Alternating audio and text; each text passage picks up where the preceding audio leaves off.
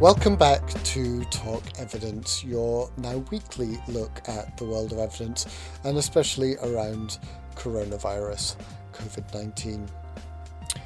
Last week we talked about pneumonia and testing, and this week we've got even more for you.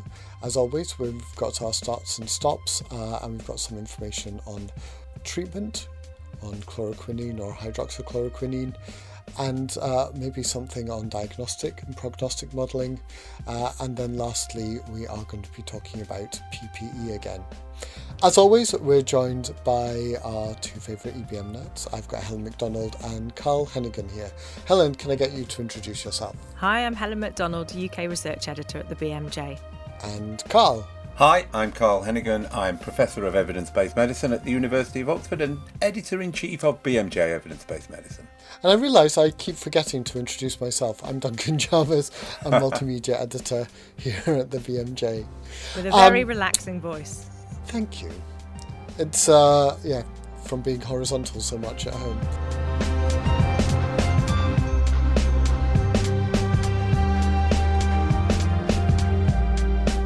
So, as I said, last week we talked about pneumonia a little bit. And Carl, it seems like NICE have paid attention to what you were saying. Yeah, no, it's really interesting. I think what we see now is a lot more organisations coming to the table, if you like, and ramping up the evidence and production of evidence. And so we've seen very helpful guidance come out from NICE on managing and keeping patients in the community, and particularly the helpful advice about viral and bacterial pneumonia and what to do. And I think what we'll do is it'll be helpful to put the link to that at the end of the on the page for the podcast today. And we'll do that so everyone can access that. Great. So as always, every week we try and do a start and a stop, and continuing that in this new coronavirus world. So the question I've been wondering about is chloroquinine or hydroxychloroquinine. We've seen Trump really pushing this, and that's led to some problems. India, which is one of the large producers, first stopped export, and now they've allowed that to happen again. But it just seems like there is a lot happening around this drug, and lots of uncertain evidence. Helen, you've been having a look at this. I have, and I think my headline message is don't get your hopes up about these drugs. As you said, there's been lots of enthusiasm, and I think that's probably all we need to say on that. So we really wanted to try and get behind the hype. Would it be fair to call it hype? I called a long-term friend of the BMJ, clinical pharmacologist Robin Ferner in Birmingham, who is in isolation like us all, but together with Jeff Aronson at the University of Oxford, they have been looking into the evidence for hydroxychloroquine and chloroquine in COVID-19. I'm Robin Ferner. I'm an honorary consultant physician and clinical pharmacologist in Birmingham and honorary professor of clinical pharmacology at the University of Birmingham. Well, they're closely related. Hydroxychloroquine is a derivative of chloroquine, a chemically similar structure, and as far as we know, has very similar actions. Chloroquine has been used since the Second World War to prevent and to treat malaria, and it's still used to treat some forms of malaria. Many malaria parasites are now resistant to it. Hydroxychloroquine is used by rheumatologists to damp down inflammation in rheumatoid arthritis. And I think actually the anti-inflammatory action is secondary in importance, and the most important logic, insofar as there is logic, is that chloroquine upsets the way in which virus is getting into cells, and it upsets the way in which they reproduce inside cells. In COVID-19, the evidence base is really very, very fragile. There are, in the public domain, the results of 4 poorly conducted trials, 2 of which produced positive results and a great deal of excitement, and 2 of which were negative. These are very slim pickings. Well, my colleague Jeff Aronson has looked at up-to-date trial registers and found over 80 trials which mention chloroquine or hydroxychloroquine in the treatment of COVID-19. The problem is very few of these are well-designed trials which are sufficiently large to give a clear result. But there are at least 3 trials in England at the moment, one in general practice, one in hospital short of intensive care, and one in intensive care, which are looking at medicines for treating COVID-19. And the recovery trial, which is one I'm most familiar with, includes hydroxychloroquine as one of the test agents. That's already recruited more than 1,000 patients, and in due course should give a reliable answer. Months or years, I think, rather than a definite answer within weeks, I'm sad to say. Well, there are 2 different uses for chloroquine or hydroxychloroquine. In India, the government has proposed that those who are at high risk of getting COVID-19, for example, healthcare workers, might take chloroquine once a week in the hope of preventing the virus from taking hold. Well, that's very similar to the dosing that's used to prevent malaria, or was used to prevent malaria, and the risks of that are quite well known. At the other extreme, we know that very large overdoses of chloroquine are extremely toxic. So when patients take 20 tablets, many unfortunately die. In between, there is the acute treatment that's been suggested, particularly in France, for COVID-19, which involves the administration of 6 grams of chloroquine over 10 days, and that's a fair amount, and is likely to cause much more in the way of adverse effects than the rather small once-weekly dose that's taken to try to prevent the infection. So the most common adverse effect of chloroquine and of hydroxychloroquine is gastrointestinal upset, diarrhea and vomiting, if you like, or at any rate nausea. But on top of that, from time to time, there are cases of bone marrow failure.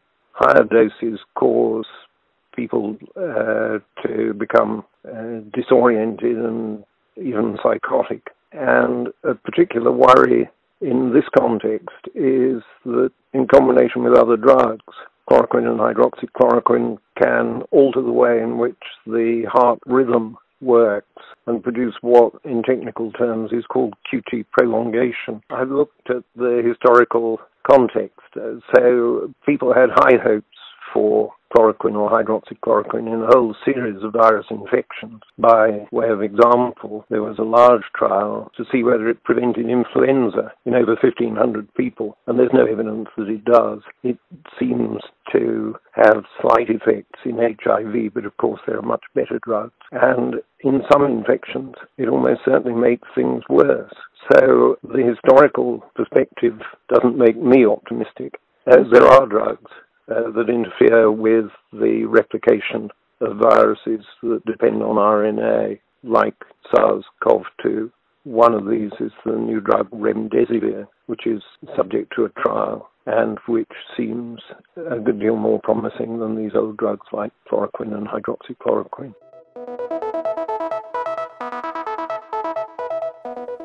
Yes, I think there were 2 things that I thought about after I spoke to Robin. One was just around the general politicization and hype around some of these drugs and potentially the harm that might cause for people who might take either of these medications for other reasons, and the impact on the availability of those medicines for those populations of people.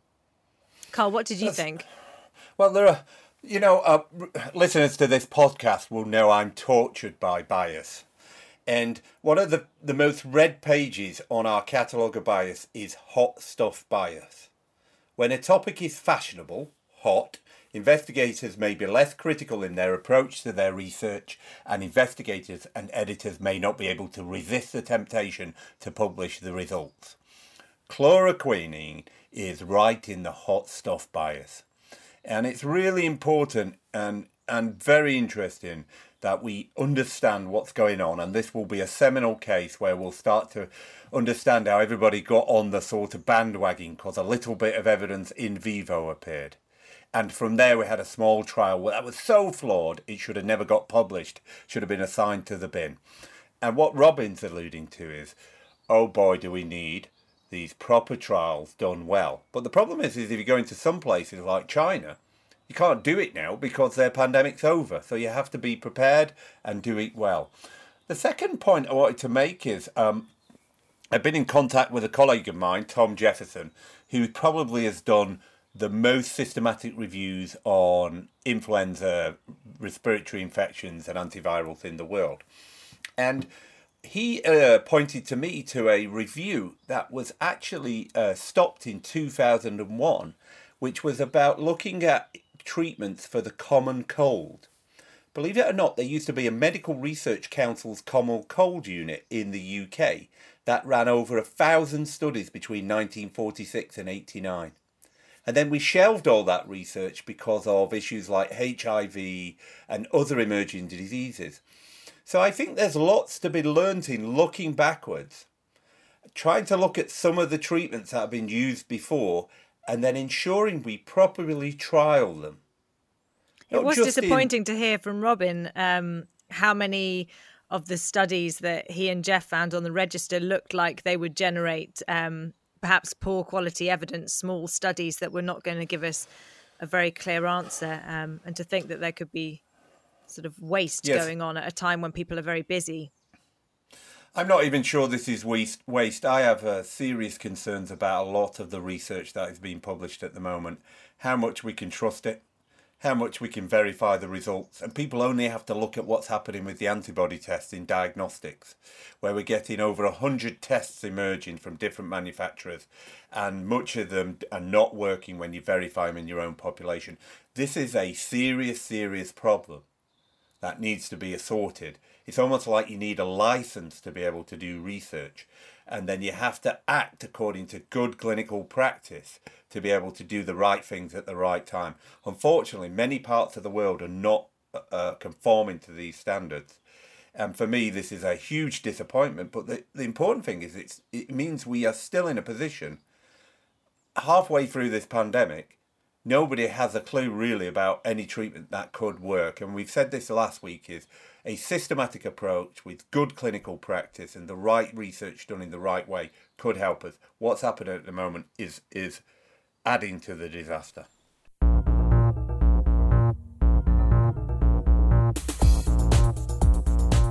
Now, talking about evidence, online on the BMJ, we have just published another systematic review, this time looking at diagnostic and prognostic models, and they very much have found the same thing. Helen, you spoke to them about this, the sort of evidence that they've managed to find.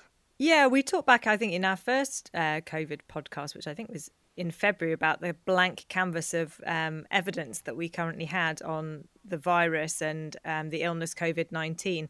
And a lot of information has now been thrown at that canvas very quickly. And we've talked quite a bit about descriptive papers and, for example, case series that have come out looking at people with varying severity of COVID-19 and looking back to describe their characteristics. And we've learned things like more severe cases have been older people, have been men, have been people with cardiac disease. But we haven't discussed much looking forwards and seen sort of prognostic research where you might look at a variable or risk factor and assess the influence of that on the outcome. And that would seem to be useful to those who might need to be making policies around how to offer escalation of care into hospital or into intensive care units, particularly when resources are scarce. So the research team were really interested to get this fast-track paper in, which was a systematic review and critical appraisal of prediction models for diagnosis and prognosis in COVID-19. And a few days ago, I spoke with Laura Wyants and Martin van Smeden, two of its key authors. So let's hear from them. I'm Laura Wijnands. I work in the Netherlands at Maastricht University. We are not medical doctors. We are statisticians by training. And we mostly work in the field of prediction modeling, so diagnostic and prognostic models. Hi, I'm Maarten van Smeden. I'm from the University Medical Center of Utrecht, also in the Netherlands. I'm working on diagnostic and prognostic prediction models. I was on holiday. I was enjoying a very nice holiday. And before I left, there was no talk of COVID in Europe. It was something that happened far away. And right when I got back home, the first cases started appearing in Belgium and in our neighboring countries. And my anxieties sort of grew with the news that was coming in and what I was seeing on Twitter. And then at one point, one morning, I remember very clearly, I saw a tweet of someone trying to build a prediction model or proposing to build a prediction model for COVID. And all alarm bells in my head started going off because I saw so many problems. And that is how this project actually got started. Then I contacted Maarten, and that's where it took off. Yeah, so I was contacted by Laura, and I had the same feeling looking at the literature and looking at social media that I saw a lot of badly developed prediction models. In general, when we build a prediction model, we usually like consecutive series of patients. So people who are, for a diagnostic model, people who are suspected of having the disease. And it should reflect really the situation in which you are going to apply your diagnostic model. So as soon as you get into a case control sampling or these case series for building a diagnostic or prognostic model, that won't work. Another thing is that you need a lot of data. So the case control, it could work, but you would need to have to adjust in a statistical way for the fact that you use case control sampling. And then still you would need representative controls. They cannot be controls from before the outbreak or from healthy people. So it brings a lot of complex issues. The fact that we don't have good quality data yet, or we didn't at the time that these models were developed, that's where a lot of the problems we saw have arisen. Well, the first thing that struck us was that there's a lot of models out there already. So we have 27 models identified. And the most important finding, unfortunately, was that they were all at high risk of bias. So that means that they are not ready to be applied in practice yet. And that risk of bias comes from all sorts of problems, including non-consecutive patients or patient series that are not representative of the target population, and also the too complex modeling in too small data sets. Another thing that should be stressed is the need for rigorous validation. We realize that when you build models like this, it may not always be possible to validate them externally, but still then, if you have developed a model, you cannot just test it in the data set that was used to build it. You need to bootstrap validation or cross-validation or leave center out cross-validation to have a good indication of how well this model would work if you would apply it in new patients. With respect to validation, it's also important that research report their model. So, for example, give the full equation behind the model or provide a software object. And we have seen that 10 out of the 27 studies that we included didn't do that. So that means that other researchers have no way of testing in their data whether that model works. Or if you want to apply it in hospital software, there's no way of doing it because the model is not reported anywhere. So that's also one of the key findings. Reporting was not good enough. Well, most of the models we saw were built on data from China. And that's a complicated factor because their admission and testing criteria and their discharge criteria are completely different than in our healthcare systems. And in general, if you transport models from one healthcare system to the next, we know from prediction research that often won't work. You get miscalibrated predictions. So you overestimate the event of the probability of mortality, for example, or you underestimate it. So always in such a case, you need independent validation on data from that healthcare setting and often also updating it, adjusting it to that healthcare setting. And especially for these studies where the risk of bias was so high, that would be crucial. I don't think any of these models can just be directly applied into practice as they are right now. So one thing that we've asked Laura and Maarten to do is to keep updating this systematic review for us. And one of the things I wanted to talk a little bit about is innovation in journals. Journals feel like a bit of a stuffy old place at times. But we've been increasingly thinking about how we can make the evidence that we publish a little bit more live. I don't know yet that we're going to be able to create this as a living systematic review, but we're going to give it a go. There's quite a few technical challenges, but we're going to work on it over the coming weeks and months. And maybe we'll come back to Laura and Martin and hear if there is any success in terms of creating some models or spotting some new ones out there. Can I come in on this point because it's incredibly important? We've realised there's a massive oversight in the architecture of evidence-based medicine. Let's put aside diagnostic and prediction rules. What about all these models that are coming out? There are over 60 now, and there are huge structural problems with them. They never refer to each other and say, in the context of this other model. So there's no systematic review approach. They don't update on a daily basis. They don't derive the data and then validate it. And you'd expect them to be living structures. Because what they want to do is say, we've derived this model and now we're going to test it for the next 4 or 5 days with data as it emerges to see how stable it is. And if it's still changing, then you go, we can't use it. But they publish it and go, here it is, here's the truth, and spend all of their time defending it. So out of this, we are going to produce a new structure for how mathematical models fit into the architecture of EBM. Anybody who wants to join on that, it'd be great to hear from you because it's a huge issue now. You're starting this, Carl, are you? Yeah, we're starting it because we put so much weight on a single model, and yet daily all the data is changing, isn't it?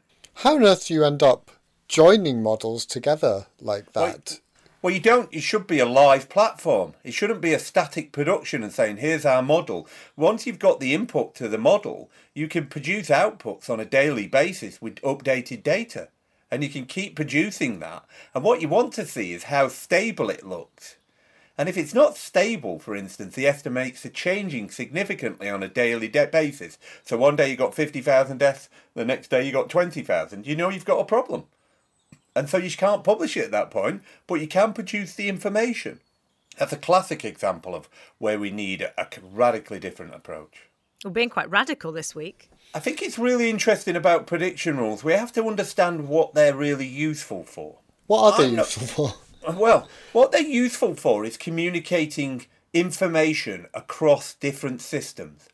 So, for instance, let's take the news score, which is a score you use to try and say, what's the chances of you're in primary care and I'm speaking to an ambulance driver and I'm trying to say, I'm worried about this patient, I think they're going to die.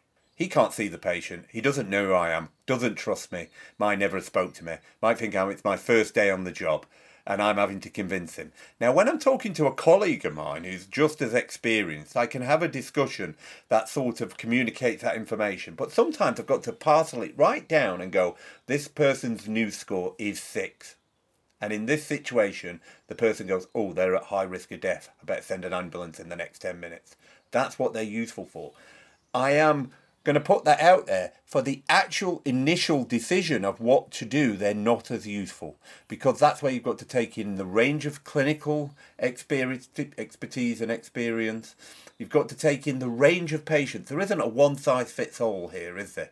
You can't just produce a single score for a 95-year-old and a 60-year-old, and one in a nursing home and one at home. So radically different. What's really interesting to me is what I find the most useful information is what's changing. And we've seen that within COVID it's not just the number there, it's what's happening over a period of time. So you might have saturations of 94%, and that might be incredibly important. If you started at 100 baseline and you've been going for 5 or 6 days trending down and you're getting really tired and you're getting confused. But in somebody who's 95, who their sats are 94 all the time, you might go, well, actually, that's just what they are. And that's where they are.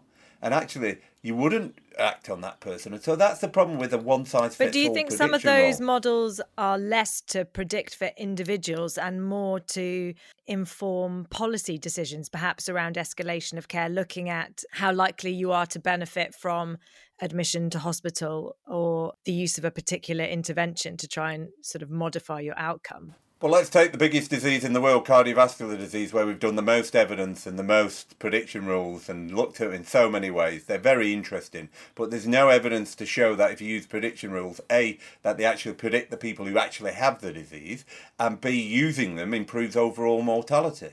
And I think you have to remember these sorts of things when you're trying to go, actually, if we just say, take this model and ship all these people in, is that what you're actually going to do? Well, then you work out, why do we have doctors? Why do we have any in the process?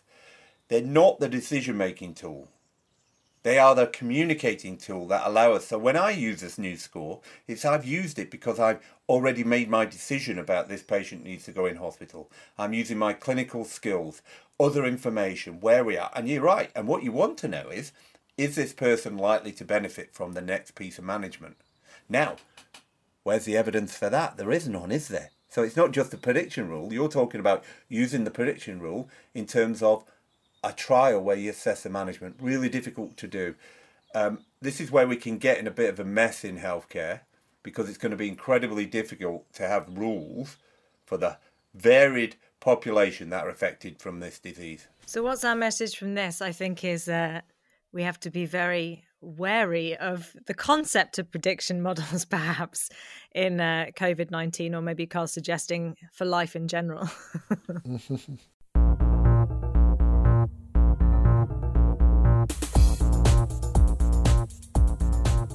So another thing that's been rumbling on, and you might have, if you've looked at the BMJ social media, seen calls for proper PPE, is actually defining what proper PPE is, and that's where we should be looking at the evidence.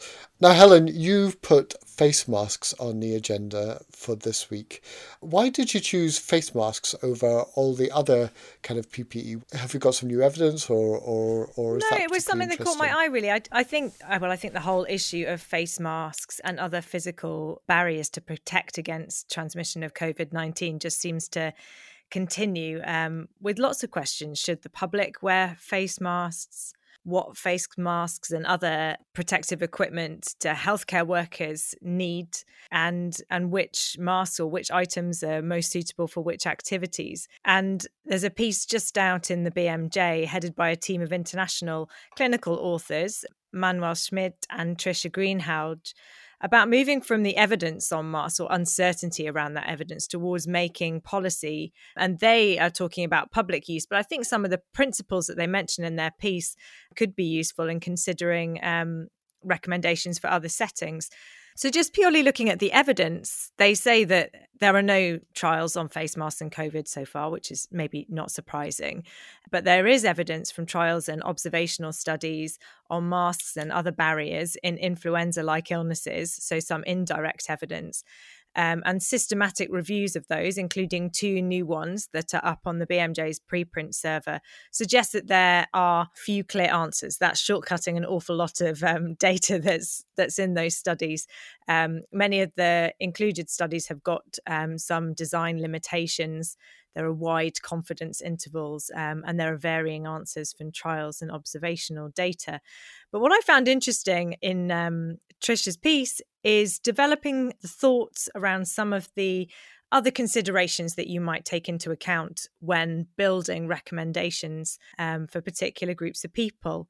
So there are some practical issues. For example, trials have shown that people don't often wear masks properly or consistently.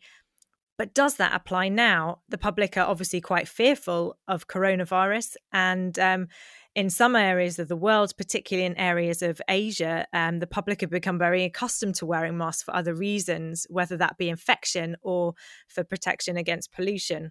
Another consideration for COVID has been that people are infectious. We know that people are infectious before they get symptoms. Some people have very minimal symptoms or no symptoms at all. And so masks might have some use when people don't know that they're unwell.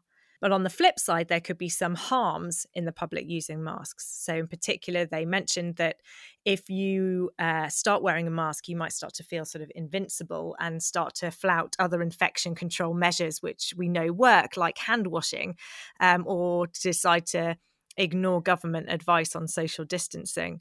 And a final sort of resource constraint has been perhaps that the public shouldn't wear masks because healthcare professionals sort of need them more and we don't have enough of them to go round. But the central point the article makes is that the precautionary principle might be useful to us in considering whether there should be a recommendation or a sort of case advance that the public could be advised to use masks in COVID-19. And the idea of that is that basically in the face of uncertainty, you could err on the side of caution. And they believe that policymakers should apply this precautionary principle and encourage people to wear face masks on the grounds that they have little to use and potentially something to gain. And the main harms, the flouting of infection rules and ramping up of mask production for healthcare workers, could be solved. So I thought that was quite an interesting take on a debate that's been rumbling on in various forms for some time. Look, this is such a complex issue. It's really quite interesting. I have slight issues with the precautionary principle because I get it when you have an environmental exposure where you're clear there's a potential harm. So, for instance, you might consider there's some toxic element that you're putting into drinks and you're not quite sure. So the precautionary principle says don't put it in there. Whereas this is about an actual intervention that you may or may not do. And I think that's different. And you have to be clear that there's a harm that will occur if you don't do the intervention. And that's not yet well understood. There's a harm if you don't wear a mask, you're saying? Well, I'm saying if you do or don't wear a mask where you're outside, it's not clear yet whether that will have an impact on you or yourself. The most important aspect here about masks is this issue about when people have infection. And where this disease is really sneaky is there's a prodromal phase where some people are pre-symptomatic, and there's also a phase where some people are virtually asymptomatic or have no symptoms at all. So the problem there is they can go around their normal life infecting other people. Remembering they can put it on surfaces. It's not just they're wearing a mask, they can put it on surfaces. So to me, the precautionary principle says that what you really want to do is do what they're doing in South Korea. Ensure there's proper testing for people who think I might have a disease, who then have to be isolated and contact trace. That would be my predominant strategy. With the masks, I think it's a very interesting issue. And what we're considering here is not just for COVID, for all respiratory infections, should we have a duty not to infect other people? Because I am guilty of this, and I'm sure everybody else is, of going into work, giving myself a few paracetamol and carrying on, despite I'm spluttering a bit and coughing a bit. And actually, do we all have a duty at that point to recognise we should be staying out of the public? And this is the people in Japan and in the Far East. When they are infected, they have a duty, they feel they have a duty because they're much more paranoid about it to prevent infection. So wearing a mask means they're not giving anything out to other people. My point about the evidence is I think what's happening here is it's uncertain. And by presenting it, the media is presenting it to people, and what you're seeing when you're outside is people making their own decisions about what they should do. If you're an at-risk person, you might consider, I wear a mask. The flip side is if you're not a risk person, when you see you go to the shops, they're not wearing masks. But my concern is when I go to the shops is there's no station for me to wash my hands. When I go to the petrol station, where can I wash my hands? All of that's missing in the architecture. So if you think you're just going to stick a mask on me and that's going to give me the solution, the evidence is not telling us that. But I do think we could have a overarching strategy. And my final point, sorry for going on this, is we should be testing some of these things. You made a really interesting point, Carl, when we were talking about this before, just the types of trials that are going on, the explosion of trials that we've seen in COVID-19 and the number that are on drugs versus the number that are on things like masks or non-drug trials. I think you should tell us about that. Well, that's a very interesting. There's been a lot this week, hasn't there? There's been a lot of stress about we've got a lockdown. Some people are not performing and doing what they should. They're going out too often or they're meeting in groups. Therefore, the next step is to have a permanent lockdown where you stop people exercising. And we've looked at the evidence for this. And there's a Cochrane review that's been updated. There's an observational study. It's very clear exercise is good for you in terms of your general health and in terms of preventing comorbidities. So that's established. Therefore, we don't want people to stop exercising, do we? But the problem is when you start to look at it in acute respiratory infections, there are some trials, but they're underpowered. They tend to show actually a direction of trend that it reduces the duration of illness. However, this is a perfect opportunity to do them studies in areas like in France where they're saying no exercise. You could actually go, we're going to do some trials here. We're going to actually do the work and the research that we need. But the problem is when you go to the trial register, it's all about drugs, all about in vivo studies. It's all about prediction rules, diagnostics. Very few studies on non-drug interventions. So right now, we need people to switch on and go, where's the behavioural interventions? Where's these interventions where we can test some of these issues? Let's get on with it. The problem is the clock's ticking. It will take time to set them up, and we may have missed the boat again. I think that's a good place to end it on. And again, that is the problem that we've seen with a lot of things in evidence-based medicine, looking at cardiovascular prevention and things as well. So that seems to be the takeaway from this, is that COVID is just all of evidence in a microcosm. So that's it for this episode of Talk Evidence. Thank you very much for listening to us. If you have anything you would like us to cover, then do get in touch. You can find all the details on bmj.com/podcasts, and we will do our best to answer those questions for you.